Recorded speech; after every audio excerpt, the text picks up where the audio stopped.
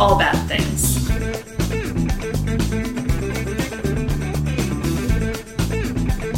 Tragedies, disasters. Bad stuff. Bad things. Trigger warning for everything possible. What? Mola. I'm Rachel. I'm David. And this is All Bad Things. Welcome, everybody. Welcome. So, I am going to start speaking slower in the beginning when telling people how to follow us and everything, because I realize it's assuming that people understand what I'm saying. And if you're a new listener, it'd be really hard to follow. And it's easy for people to think that our email is All Bad Things Podcast or All Bad Things or whatever. So I just want to make it clear. So that's why I'm stopping doing the the quick delivery. For clarity. Yes. I agree. Okay. So you can follow us on Instagram, Twitter, Facebook, TikTok, and Twitch at All Bad Things Pod. You can email us allbadthingspod@gmail.com. We've got a subreddit, a Facebook discussion group, and a Discord. So you can do all that stuff. Do all of those things. There we go. See, it still works. Yeah. What you drinking tonight? I am having round 2 or 3 of a national local beer. Mm-hmm. And I am moving on to the lemon lime Gatorade. There you go. Electrolytes. Yes. It'll make sense in a couple weeks when you guys hear the episode 2 after this one. Yes. We are on a recording marathon this weekend. All right. So I have an email Okay. to read. So this is what made me think about, okay, I need to slow down on my opening thing, because this person tried to first email us allbadthingspodcast@gmail.com, which would be a very logical thing to do. Mm-hmm. And then it bounced back and they had to figure it out. So I'm like, that it is really mean to just and expect people to understand it. So there we go. Well, it's not mean. We just didn't realize. It's goofy and not unhelpful. So this is an email from Jen, or Jennifer. And the topic is review from a Spotify user to pair with the 5-star rating. Okay. Very nice. So this is Jennifer's review. One of my favorite things about podcasts is the conversational tone amongst the hosts that make me feel as if I'm hanging out with friends, having really interesting conversations. While I certainly enjoy scripted podcasts, some of them can be so polished and shiny that they seem devoid of all real emotion and do not engage me no matter how interesting the topic is. All Bad Things is an amateur hobby, as the hosts themselves are quick to point out, but it is well researched by a married couple who have good chemistry and really make me wish that I could have a drink and smoke a joint with them. Well, we have lively conversations about tragedies. I can make that happen. Tragedies and disasters with many derailments and sidebars, rather than being lectured at by some robotic stranger who does not feel anything like a friend. Then Jennifer said, Spotify is a hateful app that does not allow us to leave actual reviews. Feel free to share this publicly if you are so inclined. Oh, very nice. P.S. I also greatly appreciate that they cite their sources and give tons of credit and gratitude to their listeners who send in scripts for them to use on the pod. Oh, Thank you, Jennifer. Yes, so nice. Very, very nice. We don't read reviews anymore. Yeah, it's been a while. We made it a thing for just a little bit. Yeah, it got degrading. Yeah. And discouraging. Yeah. Yeah, I mean, I really never... I am at the point in my life, and certainly was then, where I'm like, I don't care. Mm-hmm. Yeah. But you were getting most of the criticism, not me. Yeah. So I could see. So if you have a review you would like to share with us, you are free to email it. Feel free to email it, and then we will read it. I guess it could be a bad review, too. It's just... Sure.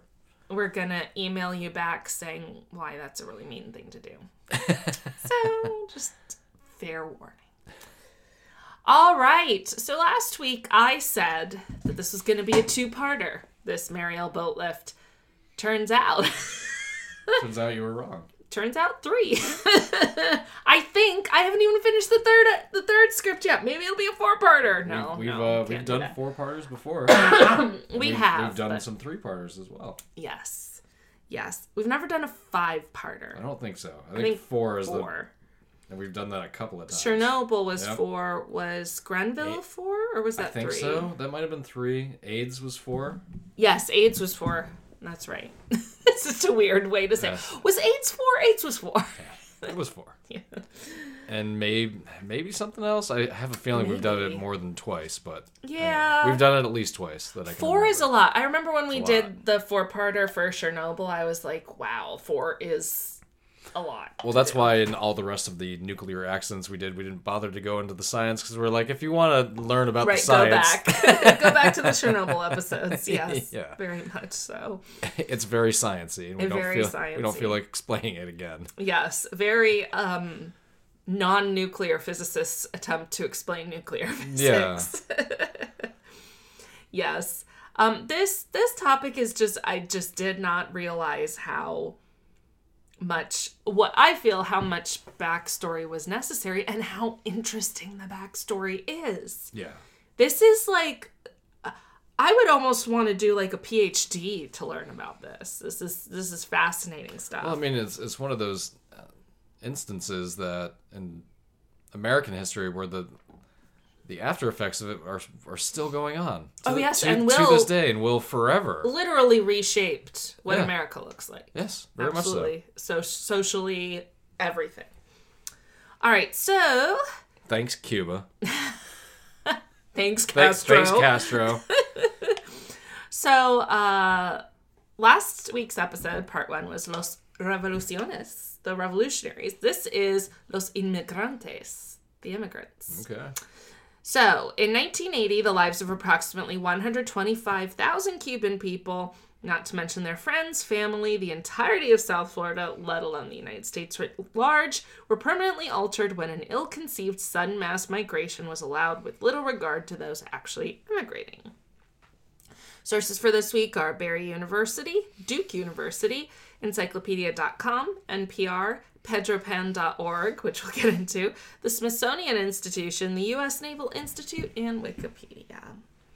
All right, so go back and listen to the first episode if you haven't yet. Gives lots of context for this, but very briefly, we learned last episode about the history of revolutions in Cuba and the pivotal role that Fidel Castro played in the revolution of 1959, eventually installing himself as president. That'll be during this era here that we're talking about. We also talked about how a bunch of people were starting to get very concerned about what life might look like under a socialist/communist regime. No. Especially those who were in the upper and middle classes. And this set off the first wave of immigration after the revolution, primarily to the United States and specifically Miami or South Florida. But it was hardly the first wave of immigration to the United States from Cuba. So when we talked last week... Yeah, I'm sure it wasn't. Oh yeah, this is Yeah. this is long Those, time. I mean, that island has been close to the mainland forever.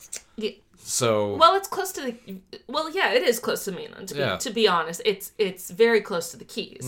90 miles between. so there's probably been trade throughout that region for centuries, I'm guessing. Yes, trade and migration, right? So when we talked last week about the early Spanish colony days in Cuba in the 16th century, that's essentially the first wave of real migration to Florida from Cuba.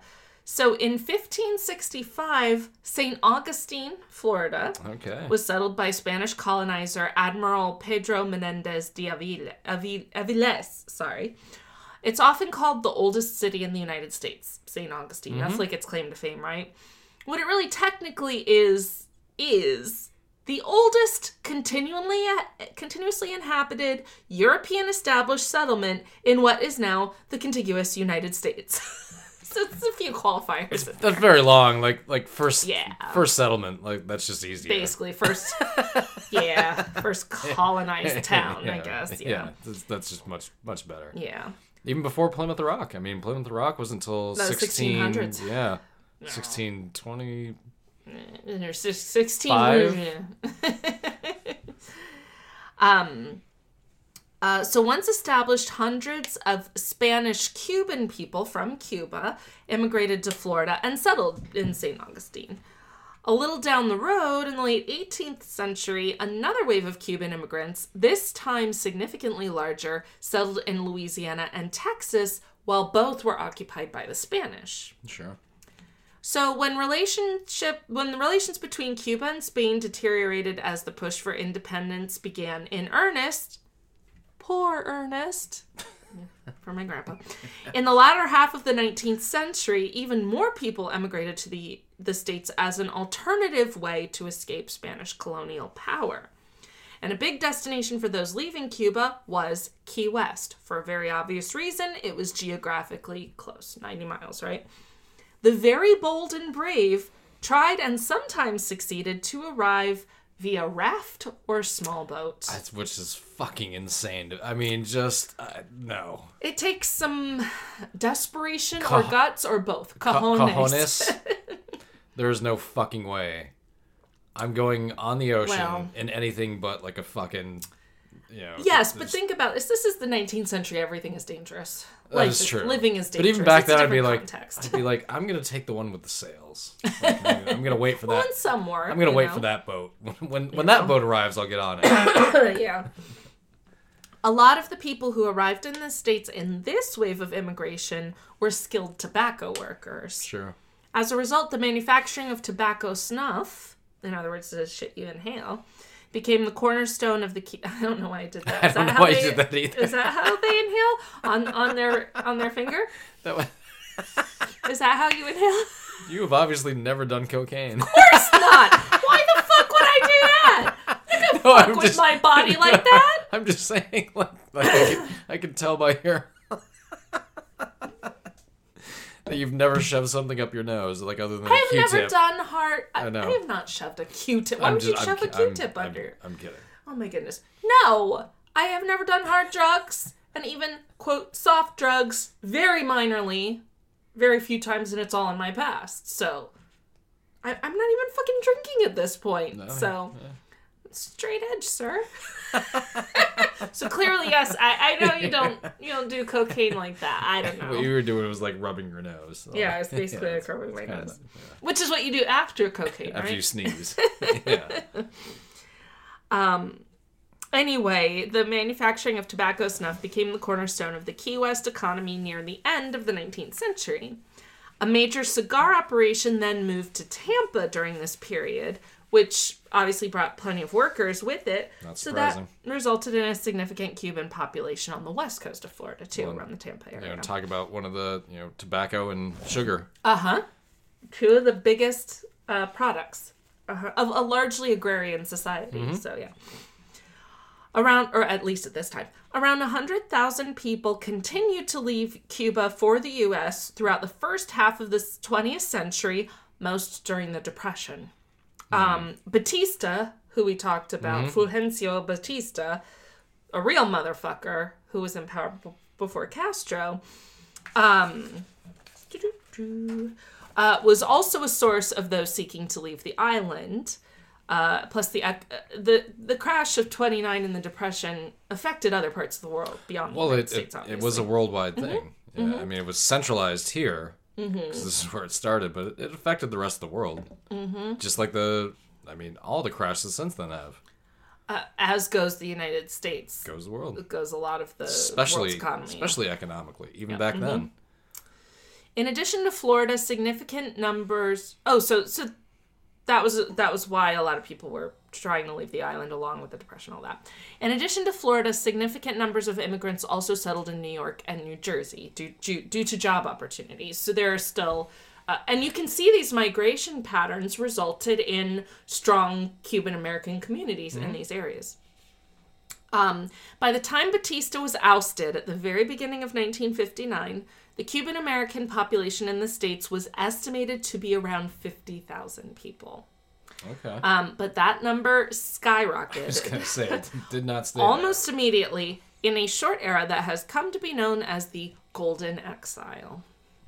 So I'm very proud of the title of this next section, so I'm going to call it Amber Waves of Immigration. Isn't that great? Golden Exile, Amber Waves of Immigration. You know I love a pun and a wordplay. Yes, I do.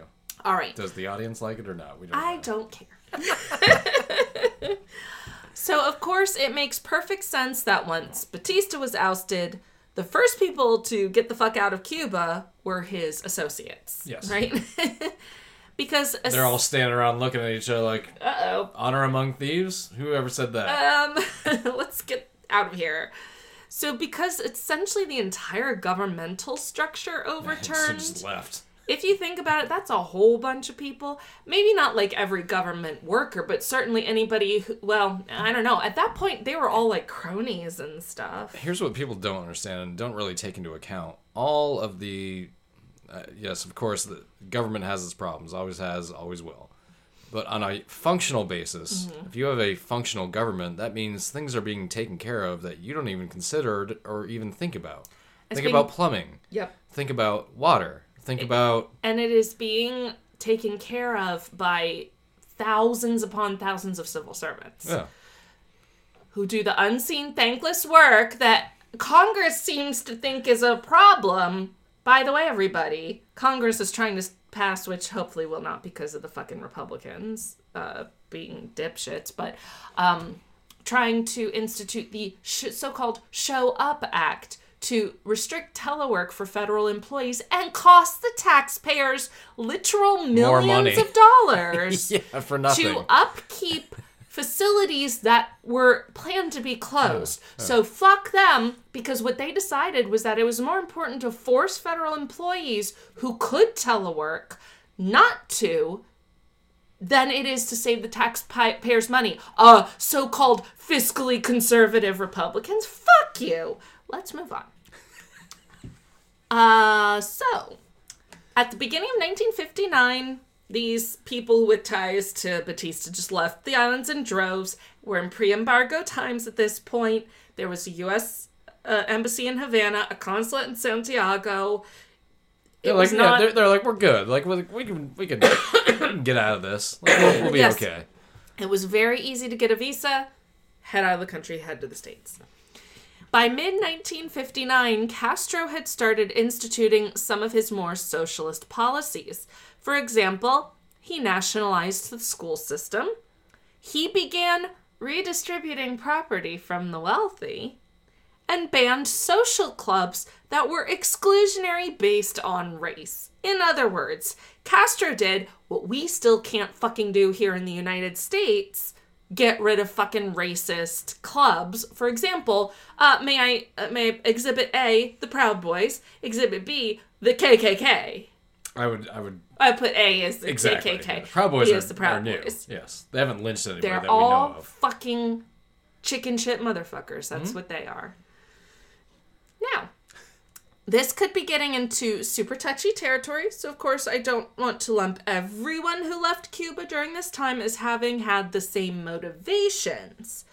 Obviously, for every individual or every family, there could be plenty of different reasons for emigrating, but certainly, for some, the motivation was less than charitable. For example, if you were wealthy, you may not like the idea of property redistribution. If you were not wealthy, you may be okay with it and want to stay. Or let's say you were a racist piece of shit and your little supremacist club got shut down. You may also want to leave, right? So like I said, I'm not saying that everyone who left during this time were horrible people, but some were. Frankly, some really, really were. So yeah, it's pretty easy, an easy sell. Sorry, I skipped. All right, this was not everyone's motivation, but Castro was very keen to paint it that way. If there's one thing Castro knew, it was propaganda, right? Of course. So he was like, look at these people. These are all the dregs, like the people, the proletariat, right? Or no, the bourgeoisie. Sorry, got it mixed up. Yeah. This is all the bourgeoisie leaving, right? I would love it, like, one day, like, just thinking about this, like, of all the people I think I hate in America the most, my favorite person to hate nowadays, and probably for a while, has been Trump Jr., Don Jr. Donnie boy. I would love it if he got a note in the mail one day being like, hey, we're taking over, like, right, 9/10 of your property because you're just a coattail fucking piece Yep. of shit that has never earned anything. You're a parasite. Yeah, you're literally a drag on society. Yeah, We're gonna give you a place to stay because we're not cruel. You know, Because you'll we have, believe in basic human rights. You'll have running water and electricity and food security. like a and microwave, housing. like all rich people do. They have microwaves. But we're gonna give the rest of your shit and your fancy clothes to other people that need it because they deserve it more than you. And fuck off. Yeah, be great. So it's a pretty easy sell if you enact integration policies and people leave to point out, hey, that's some pretty convenient timing now, isn't it? And Castro did, and he especially pointed that out to the Afro-Cuban population of Cuba. In other words, we're trying to integrate people of African descent, in other words, black people and white people within Cuba, and these people are fleeing.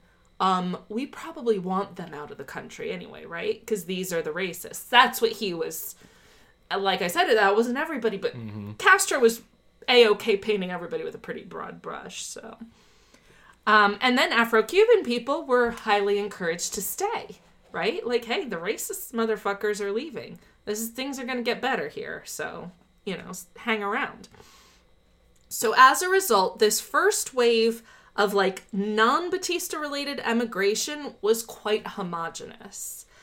Most of the people who left were wealthy or at least, like, solidly middle class or upper class. Most were white and most were Catholic. This is a very specific group of people.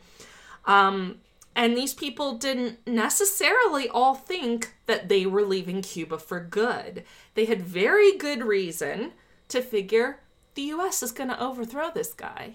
They're going to overthrow Castro. They're certainly going to try. Exactly. We know that for sure. Yes, we talked about that last episode. Yeah. The assassination efforts. They may never succeed, but at least they'll try. Yeah. Over and over and Yes. over and over Yes. and over and over fail again. and fail and fail Yes, and they'll- fail and fail until the man dies from old age. You know, they literally even thought like I want some outside the box thinking. They did that. They're like Chicago Mob. Yes. Here's the contract. They literally gave him like a matchbook. Right.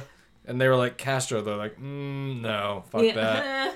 I'm more concerned about like here. Yeah, we don't really. We're not feeling it. Sorry. Yeah, we're not a fucking army. Also, like at least in the Batista days, the Cuba was mobbed up too. So Fuck yes, it was. Yeah, that was the destination We talked before it about that got last before it week, got yep. shut down, and then Vegas became the destination.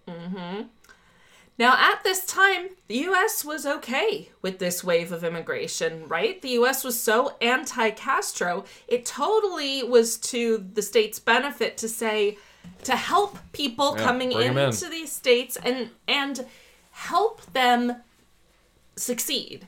Because then it could be look how much better capitalism is as a system. These people are flourishing under our system when they were languishing under Marxist-Leninist communism, Are you going to tell me that we exploited them instead? No. It's what we do best. I Exploitation. I don't believe it. Of course, it did not hurt that the bulk of people arriving were okay financially. Oh, and more importantly, white. This is pre-Civil Rights Act. This is still very much... Or considered white, or white. Well, You know what I mean? I do know what you mean. So there is and this is I know God. that's a deep question. No. but- This is a European descent Caucasian person, white person, trying to explain something that's much more nuanced and much more for people of color, Black and Indigenous people to describe. It is my understanding that there's ethnicity and then there's race, like color, right? And that even within ethnic groups, for example, Cuban people or Latino or Latinx people, there is colorism. There are people of different descents with different shades of skin. And therefore, there can be, there are Black Cuban people, white Cuban people, maybe brown Cuban, Sure. I'm not explaining it well, but when I say they were white, what I mean is literally they had like non-black skin. Okay. They were yes, they were Cuban and Latino, but they had white skin. So Kind of like a Desi Arnaz a little bit? yes, Desi Arnaz was a white Cuban man. Versus there were plenty of people. Amazing that he was on TV in the fucking 1950s. If you listen to this, it makes it's like, pretty progressive, yes. isn't it? It's wild. It's really, really wild. But and he was from a rich family too. I don't doubt that. Absolutely was. A very privileged family. But the idea is there are also plenty of plenty of Cubans who are black or dark skinned, and that's not who was largely arriving at this point. No, the ones that were black or dark skinned, we would see 30 years later in Major League Baseball. Well, no, I know what you mean. I'm joking and not joking about that. But that's when I say that they were white. I don't mean they were not Hispanic, Latino, however they choose to identify. That's just they're why white skin. That's light why skin. I asked, considered or exactly. So interestingly, because a lot of the people who left Cuba in this first wave, they're the wealthy, they're the well-educated, they're the professionals, right? It kind of left a hole in the social fabric of Cuba. The professionals, the educated, the engineers, the doctors, the lawyers were a mass leaving. exodus of such a small population to begin with. I mean, you got to think 120, this is before Mariel. Mariel was 125,000, but even before that, if your population is only several million and tens of thousands of people leave. I didn't go into what the actual, I did not look up what the actual population of Cuba was, but you're right. But this was an issue that Cuba actually responded to so it had nationalized the school system and began improving it so that it could educate children and educate people to replace the human capital loss, the professionals and the educated people. It's like, okay, if we're losing a bunch of people who are educated, we need to educate people. And that's kind of what they did. The U.S. squeeze on Cuba continued to encourage immigration from the country.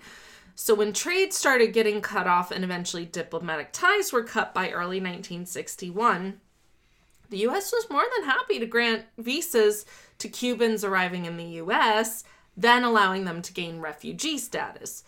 So that's rich if you think about the logic. The United States contributed to a difficult situation in Cuba, resulting in people leaving Cuba for the United States. Where have we heard that before? Central America, anybody? So, in my opinion, there's a bit of human capital stealing involved in this situation. For sure. Yeah. So once the U.S. failed massively at the Bay of Pigs, which we talked about last week, and proved incapable of overthrowing Castro, which time would bear out, they were literally incapable forever. They did not. It never happened exactly. It became clear to many who had either already left or were planning to leave Cuba that Castro's reign may not be as temporary as they initially thought, and that they may be making a more permanent home in the United States. Castro launched his own anti-immigration campaign. He dubbed those who left the island as Gusanos, or worms. He was none too happy with anyone leaving, and was very quick to propagandize and paint them as, like, dregs and bottom feeders and such, regardless of their economic situation. So of if they were or not. Exactly. So beginning in 1960, the tone of emigration from Cuba started to change a little bit. It turned into less of a narrative about people leaving the country because they didn't like how the political tide was turning, to people needing to leave the country because of possible negative consequences, or at least in their minds, needing to. This was the beginning of the idea of flights, or specific operations to move people from Cuba to the United States, right? This is like the refugee part of it, political refugee. The first large-scale flight is the best name we will hear in this entire story. Operación Pedro Pan. Or Operation Peter Pan. Pedro Pan. Pedro Pan. Pedro Pan. I like Pedro better. Yeah. Pedro Pan. So as Cubans... So, trigger warning for calling to mind many parallels between Cuba back then and the United States now. As Cuban schools were nationalized, including parochial schools, including religious schools.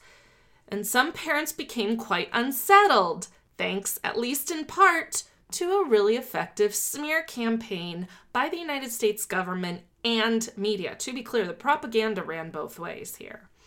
Mainstream outlets, including the Miami Herald and Time magazine, propagated the speculation Castro's going to revoke all parental rights. All children, because this is a communist regime, all children are going to become wards of the state. Parents will have no rights over the education of their children. They are all going to become indoctrinated as communists in these nationalized schools. That was the narrative, right? Then naturally, that would be the worst thing in the world. What's the worst thing to an American that you could do to a child? Make him a communist. So some parents became really desperate to save their child from a life of becoming a communist. So the U.S. State Department and the Catholic Welfare Bureau joined up. God, that's right. Catholics. My God. Yes. The Catholics. To give them an out. To bring these kids to the United States. Between December 1960 and October 1962, Pedro Pan brought approximately 14,000 unaccompanied minors between the ages of 6 and 18 to the United States, away from their parents in Cuba, in what remains the largest recorded exodus of unaccompanied minors in the Western Hemisphere. In other words, these are children with no parents with them as they travel. Crossing the ocean. Yes, this is a picture of where these kids ended up, in the end. You can see they're kind of scattered all over, although we'll talk about that a little bit more. That's one of the Pan Am flights. Jeez. For the kids. Here are some of the kids. They look like little adults because it's the 60s. Yeah, they do. And with the priests. Pedro Pan.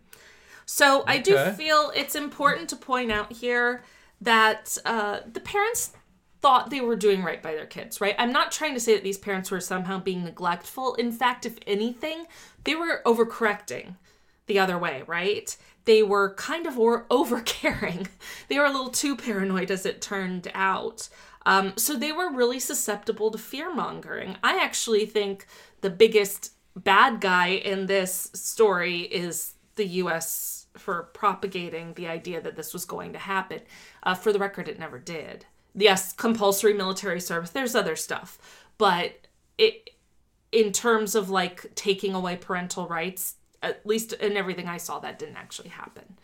So, and now it is true that there were not private schools anymore. It was all nationalized. So parents' school choice, which is a big thing here in the States right now, we are unfortunately going way too far the other way. This was just in the other direction. Anyway, and I wrote here, it's the same old story, same old song and dance, my friend. Yes.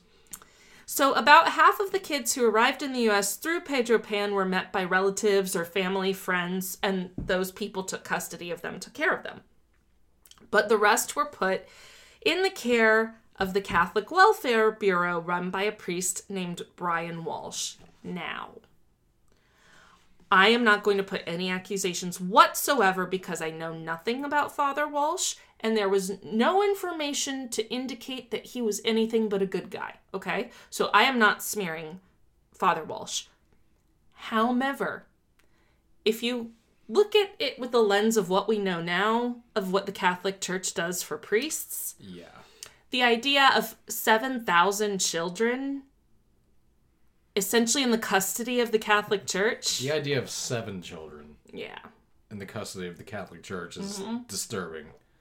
All I can say is that should not happen now. If this ever came up now, it would be an instant, like, did anyone see Spotlight? Thanks very much. No, if it came up now, it would be propagandized to be like, no, nobody would even notice. They do other bullshit, yeah. Anyway, the kids who were under the Welfare Bureau's care were homed in either temporary shelters or foster homes, many in Miami, but also across the United States, once Florida was basically, like, full up. This was all funded by the United States government. The kids were, like, there was money for the kids' care once they reached the U.S. So it wasn't necessarily wealthy parents who were sending their kids. You know, it could also include, like, working class parents.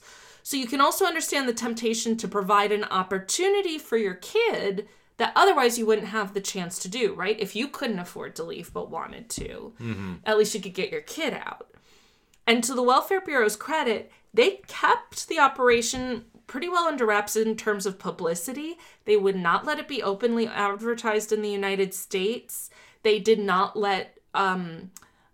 use, like, feel-good propaganda, kids' pictures, shit like that. They didn't, and that's good, you know. The cost for each kid to the families themselves was $25, or about $250 today, for the flight. That covered the cost of the flight. No children were adopted out because that literally would have been antithetical to the whole we're preserving parental rights thing. Correct. But apparently, given the time period, some parents were also able to photocopy authentic visas, which were accepted by officials. So it's possible more kids got out than originally intended. This is pre-9/11, folks. Wait. like as long as you had some sort of idea. Wait. Like, yeah, that works. It's 40 years before 9/11. Yeah. Of course, as well-intentioned as the parents and even the Catholic Welfare Bureau may have been by sending these kids to the States, any sudden separation from a parent, and some of these were really, like, literally overnight decisions, or at least that the kids knew of, it will, like, basically with certainty and very naturally cause abandonment issues for a kid. Try explaining to a 6-year-old, we're doing this for your... No. All they're going to know is... I feel abandoned. Yes, exactly. One of the Pedro Pan kids, Carlos Ire, who would go on to become a professor at Yale and an award-winning author, wrote, quote, "Not having your parents there, you feel a sense of betrayal, that you're betraying your parents if you're too happy. Even after my mom came, even at the best moments, it was always this feeling that, gee, you know, my dad's not here. You feel the sense that you should never or can never really be happy." End quote.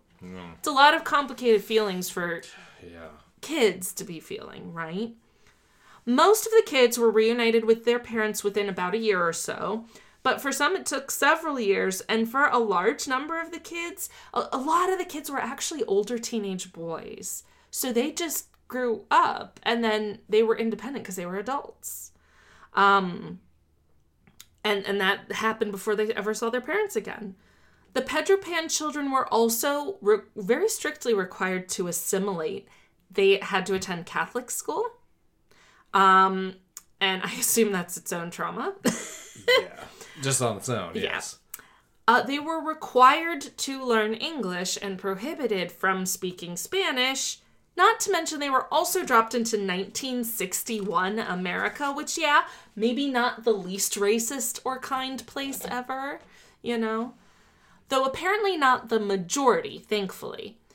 Some of the Pedro Pan kids did also experience emotional and or physical abuse.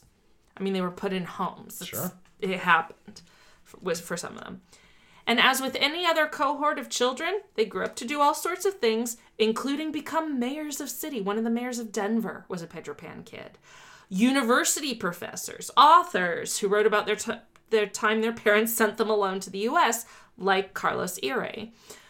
Former U.S. Senator from Florida and Republican National Committee Chair Mel Martinez is a Pedro Pan child, which brings up a really interesting point. According to Carlos Aire, many of the Pedro Pan kids grew up to be very, very anti-Castro because, very understandably, they see him as the cause of this traumatic childhood experience of being torn away from their parents. It's hard enough to see the nuance in any given situation, let alone one that you were traumatized by, right? Exactly. So, like, yeah. you can't dig blame on them these. for feeling that way. No, you cannot. It makes sense. According to a Pew Research study in 2020, 58% of Cuban Americans are either affiliated with or identify with the Republican Party. The majority Republican and conservative. Which is why it's the one group of immigrants that they don't shit on. Right? It is. Mm-hmm. That's the one group of immigrants and there's a long champion. history of that. Yes, exactly. Everyone else, fuck off. And but these guys vote for us, so they're This is given a little more context when you look at Hispanic Latinx voters who are not Cuban. The same study found 65% of those people are Democrat or identify as Democrats. Yeah, Latino people in general skew Democrat. Mm-hmm. Cuban Americans are the exact opposite. A lot of it has to do with religion, too. Well, there is also Catholicism, but Kennedy was a Democrat and he was Catholic. Yeah, well, so is our current president. But like the conservative ideology that comes with being religious, I think Cuban Americans are more attracted to the Republican Party for that reason. Well, and Cuban Americans at this point were highly indoctrinated to be pro-U.S. and anti-Cuba. Mm-hmm. So, yeah. Cuban Americans are very influential in American politics when it comes to Latino voters. 58% of Cuban Americans voted in the 2016 elections, the highest of all Hispanic voters, and did vote majority of Trump. The reason Cuban Americans lean conservative is obviously a hell of a lot more multifaceted than just, they don't like Castro. Sure. Or just religion, like I said. Right. But certainly those are parts of those facets, right? So they play a role. They do play a role. So the end of Operation Pedro Pan coincided, uncoincidentally, with a little thing called the Cuban Missile Crisis, which we also discussed last week. So Cuba was now officially cut off from the United States, and emigration took yet another turn, ushering in another new era, that of the Freedom Flight. So now, we're inching closer to the actual topic. Next week. So the time... On next week's episode. Yes, because there's so much more. So the time immediately after the missile crisis was very dicey for those wanting to leave Cuba. Kennedy sent a contingent to try and overthrow Castro. So when that failed, he's like, shit, what if they try to do the same thing? So the Coast Guard set up a sort of like a patrol line, an unofficial border within the waters near Cuba to monitor for any potential, what they called insurgents, trying to boat to the United States to invade the country, which, I'm sure a raft of five people would really cause problems. Without shoes. Wow. They're invading us. Like, I can only imagine the shocked responses of, they're invading us, they don't have shoes. Yep. Or guns. And this obviously made it really difficult for anyone who was not trying to invade the U.S., but just to emigrate. And these were just the people brave enough to try leaving. Not only was the U.S., looking for insurgents, sure, Cuba was very specifically closing its borders to not let anyone leave. And this is where it starts getting dictatorial, right? Yes. This is where Castro starts to, in the broader sense of this story, starts to turn a lot more dictator than socialist leader. It's that scene from A Bronx Tale where Chaz Palminteri, who plays the main mobster in that movie, a bunch of bikers go into his bar and start causing a bit of a ruckus, and then they're like, no, we were just trying to be cool, and he's like, all right, and he's like, you can hang out, give him some drinks, and then they act like dicks again. He goes and shuts and locks the door behind him. He goes, now you can't leave. Yeah. And we all know what that meant. Yeah. Meant they were getting their asses kicked. Yep. Which, I mean, that is See, this is the parable, right? It's like he does all these things which are viewed as a good thing. Right. Nationalizing education, that could be viewed one way or the other. The way we do it here is statewide. Right. But we're also much bigger, so that correct. makes sense. You know, but this, like now you just can't leave. Now you just can't leave. This is where the gangster starts coming out, right? And yes, and but that's where the nuance starts to, well, now we need to look at the dark side too. Well, right, and also peering into that dark side a little bit, I can see a little bit of, well, he wasn't really given much of an option, was he? That's the other thing. Like we're not getting any economic support from the United States, which means we're not getting any economic support from the world. We're cut off from the world. From the Western world. Yes. From the non-Soviet supporting world. And we've got a shaky relationship with the Eastern European world because they don't necessarily want to touch us either because of the Western world. And you're in an all-hands-on-deck situation. Like, we need to figure out how to manufacture things and make things, and the more people leave, the less chance we have of... So, all right, fuck. That's the problem, is that none of this happened in a vacuum. Hell no. And none of this happened And it's way more nuanced than we're even getting into. Exactly. Yeah. And none of this happened with, but what if the U.S. just hadn't fucked with things? Well, I mean, we don't know. That's certainly a part of it. And if it hadn't been us, maybe it would have been somebody else. I mean, who knows? That's true. It would have been France or England or... Spain? Yeah. I don't know. Who knows? But anyway... so at this point, like, post-Cuban Missile Crisis, like in the couple years right after, basically anyone trying to leave for the U.S. was shit out of luck, you know? Yeah, it's just... This was not... It's here's your choice. You're going to risk your life doing it. Yes, very, very much so. And you may or may not get there, and if you don't get there, there's probably going to be no trace of you, and if you do get there, you're going to be subject to other things when you get to the United States. So, well, it's fucking... And then here's where we start seeing more of some of the shit that Castro started to pull. And these are clear, like, chess moves he's trying to make. In September of 1965, Castro just basically stunned everyone by making a very unexpected announcement. He's like, okay, you want to leave? Go ahead. If you've got relatives in the United States, I'll tell you what, I am opening the port of Camarioca.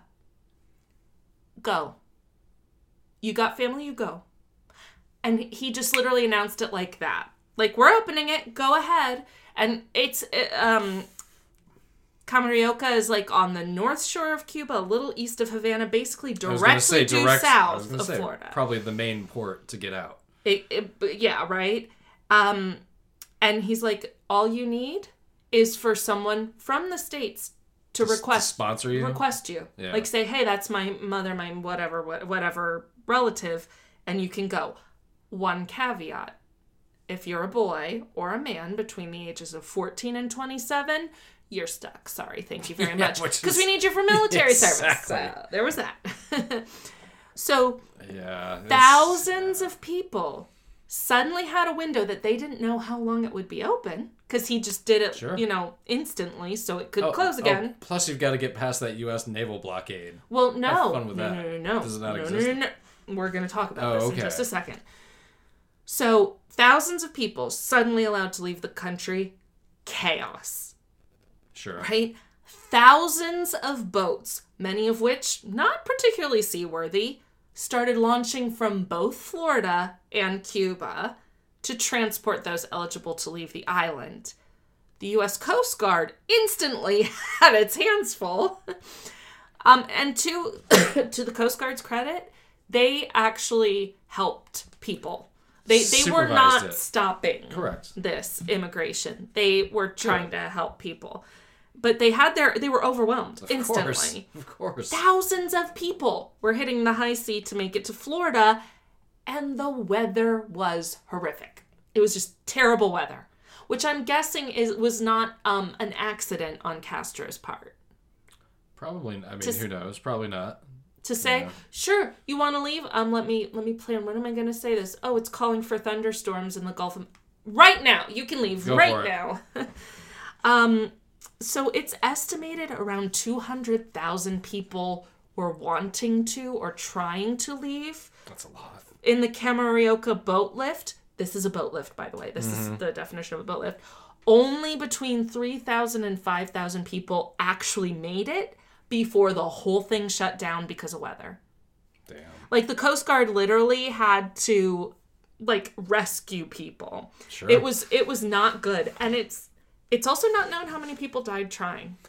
Some for sure did. Oh, absolutely. I mean, there's no way that nobody made that out unscathed. So here are some pictures of some of the shit that was going down with the Kamarioka boat lift. Yeah, it's just a fucking mad dash. Mm-hmm. Like, it really is. Mm-hmm. It kind of reminds me of the scene in Spielberg's War of the Worlds, where they're trying to get on the ferry. Right, to go to, and then all of a sudden, and then it's just a mad dash to get on whatever boat you can get on. Mm-hmm. It's probably what that was like.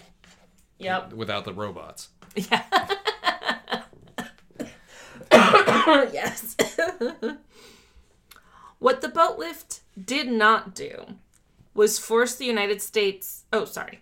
Other way. What the boat lift did do was force the U.S.'s hand in figuring out a way to avoid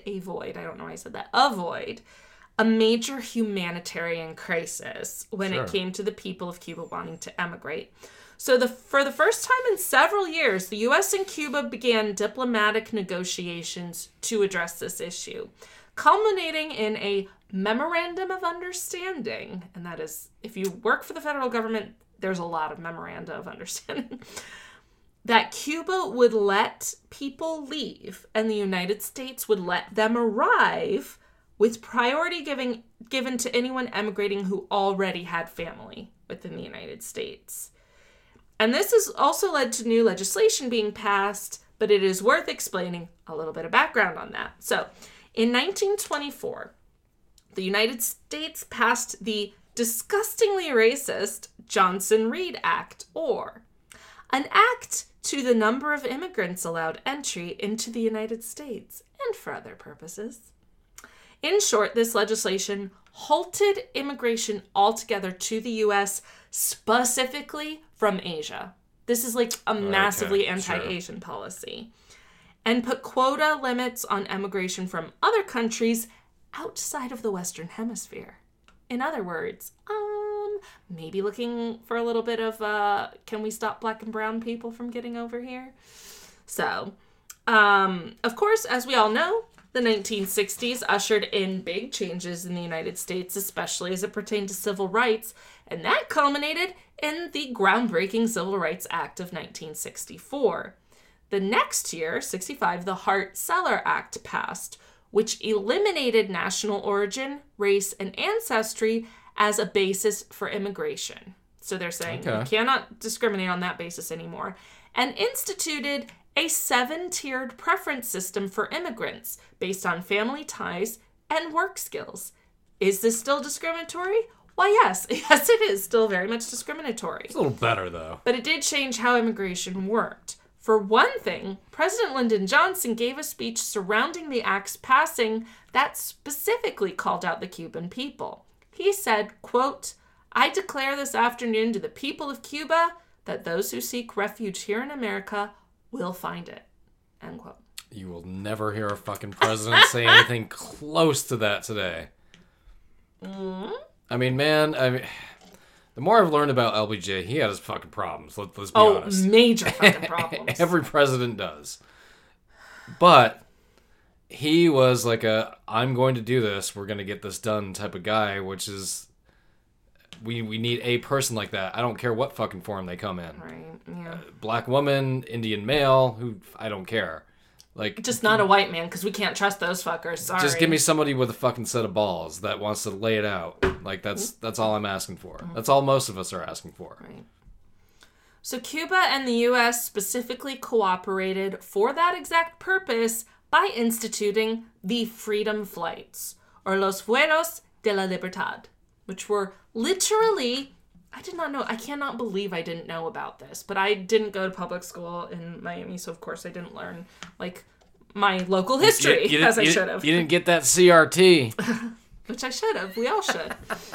So these Freedom Flights were literally regularly scheduled flights twice a day from Cuba to Miami, specifically to carry people immigrating. So here is some pictures surrounding that. These are people leaving on the Freedom flights.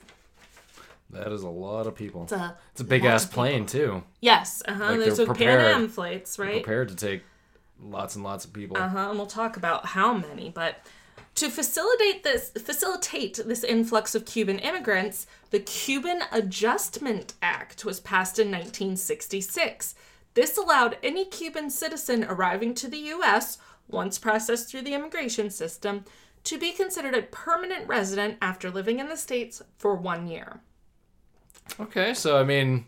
But it kicked off a lot of contention about the preferential status of Cuban immigrants received from the U.S. that immigrants from other countries, especially those in the Caribbean, were not getting. The immigrants also experienced plenty of discrimination stateside, especially due to the influx of Spanish-speaking residents, an issue that is still a problem today. I was going to say, that's never ended. Speak English. Fuck you. No. So the Freedom flights would eventually bring an estimated 260,000 people from Cuba to the United States between 1965 and 1973. 8 years, 260,000 people. Despite Cuba's cooperation with the flights, the Castro regime did not look kindly upon anyone trying to leave. Called them worms, harassed them. Of course. These people were very subject to harassment. There was a waiting list. Sometimes people could wait a couple of years before getting on one of the flights. I mean, it lasted for 8 years, so... They often lost their jobs for being enemies of the state. Yeah. Right? So that's a harsh consequence. Lose your job for a couple years. It's the dictatorship coming Exactly. Eventually, Castro started cracking down on the program altogether. He suspended it for much of 1972, and on April 6th, 1973, the last Freedom flight left Cuba for the United States. Now, very interestingly, I've learned so much about Miami that I didn't know. These immigrants would be processed at the Freedom Tower in downtown Miami. I have seen that fucking tower 1,000 times. I never knew what it was. You didn't know that? No! Why is it called the Freedom Tower? It was called the Ellis Island of the South. Sure. It's that And historic... you know what? We need another one. We need several of them. All I knew it as was a stop on the metro rail. But this is the Freedom Tower. At the top.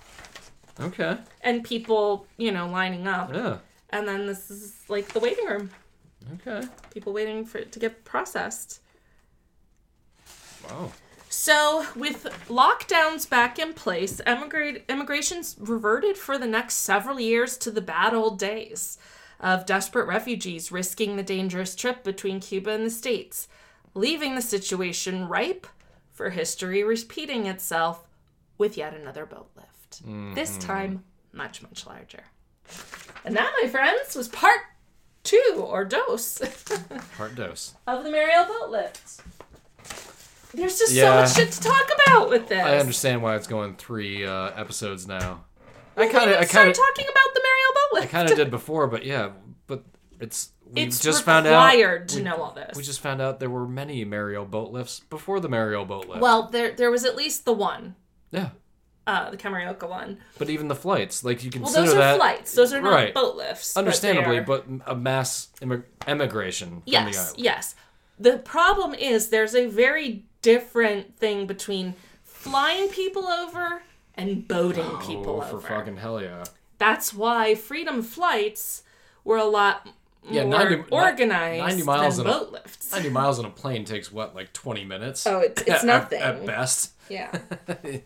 Or at worst, rather. But getting across in a boat, especially one that may not be exactly a luxury cruise liner. You could die. Yes. Much more easily than you could in a plane for that 90 miles. Yep. Yeah. And considering, think about it, the last time for the Camarioca boat lift, Castro was just like, fine, take him. So what's to stop him from suddenly saying that again? And us not being ready for it. Yeah. Hint. Yeah. And this would have been when Jimmy Carter was still president.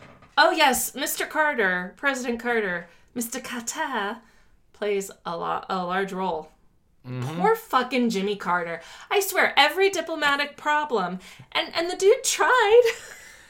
I mean, I don't know about poor Jimmy Carter. I don't think, I mean, historically speaking, I don't think he was necessarily ready to be president, and like his, you know. But, he tried though to be diplomatic in a lot of ways. He tried, and failed.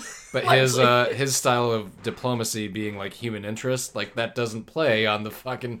Like, you're concerned about human beings? What's wrong with you? Like, that's probably how he got looked at. He was too kind to be president. Yeah.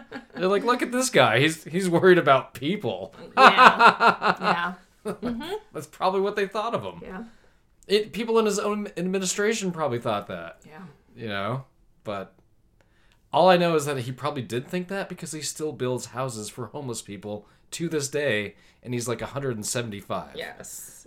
So, correct. Well, and he worked in diplomacy after his I've never done that once. And I sure as fuck won't be doing it in my 90s. So, yeah, but man, this is a whole can of worms. It is. I mean, it is. And it crosses so many different It does. This has an effect on the Vietnam War. This has an effect on trade with Central. I mean, it's all over the place. I don't know because I'm not done with the script for part 3. But all I know is it puts into perspective a lot of more modern issues like wet foot, dry foot, and Eliana fucking Gonzalez. It's because you've had national administrations, federal government for the most part, with this issue kicking the fucking can down the road for 40, 50 fucking years. Where kicking the can down the road after it completely fucked everything up. Yeah. And obviously it's going to cost money. Like, it's not going to be cheap. But to me, one way you solve this immigration crisis, which is not a crisis, it's just mismanagement. Exactly. Is what it is. You put 5 Ellis Islands on the southern border. You know? Anyway. You have a way to process people and deal with them at the point of entry. Instead of, you know.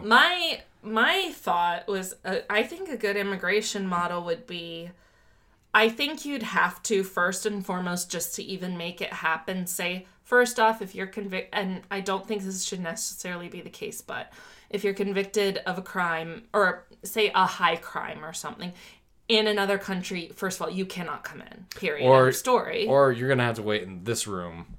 Well, with these other guys. It will process you differently. But otherwise, yes, come on in.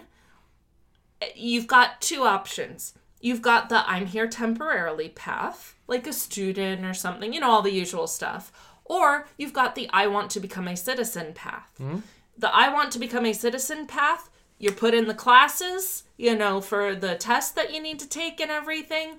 You are given the authorization to work, the whole thing. It's basically like, okay, you start setting yourself up here. Mm-hmm. We'll help you get a job, start working, establish yourself.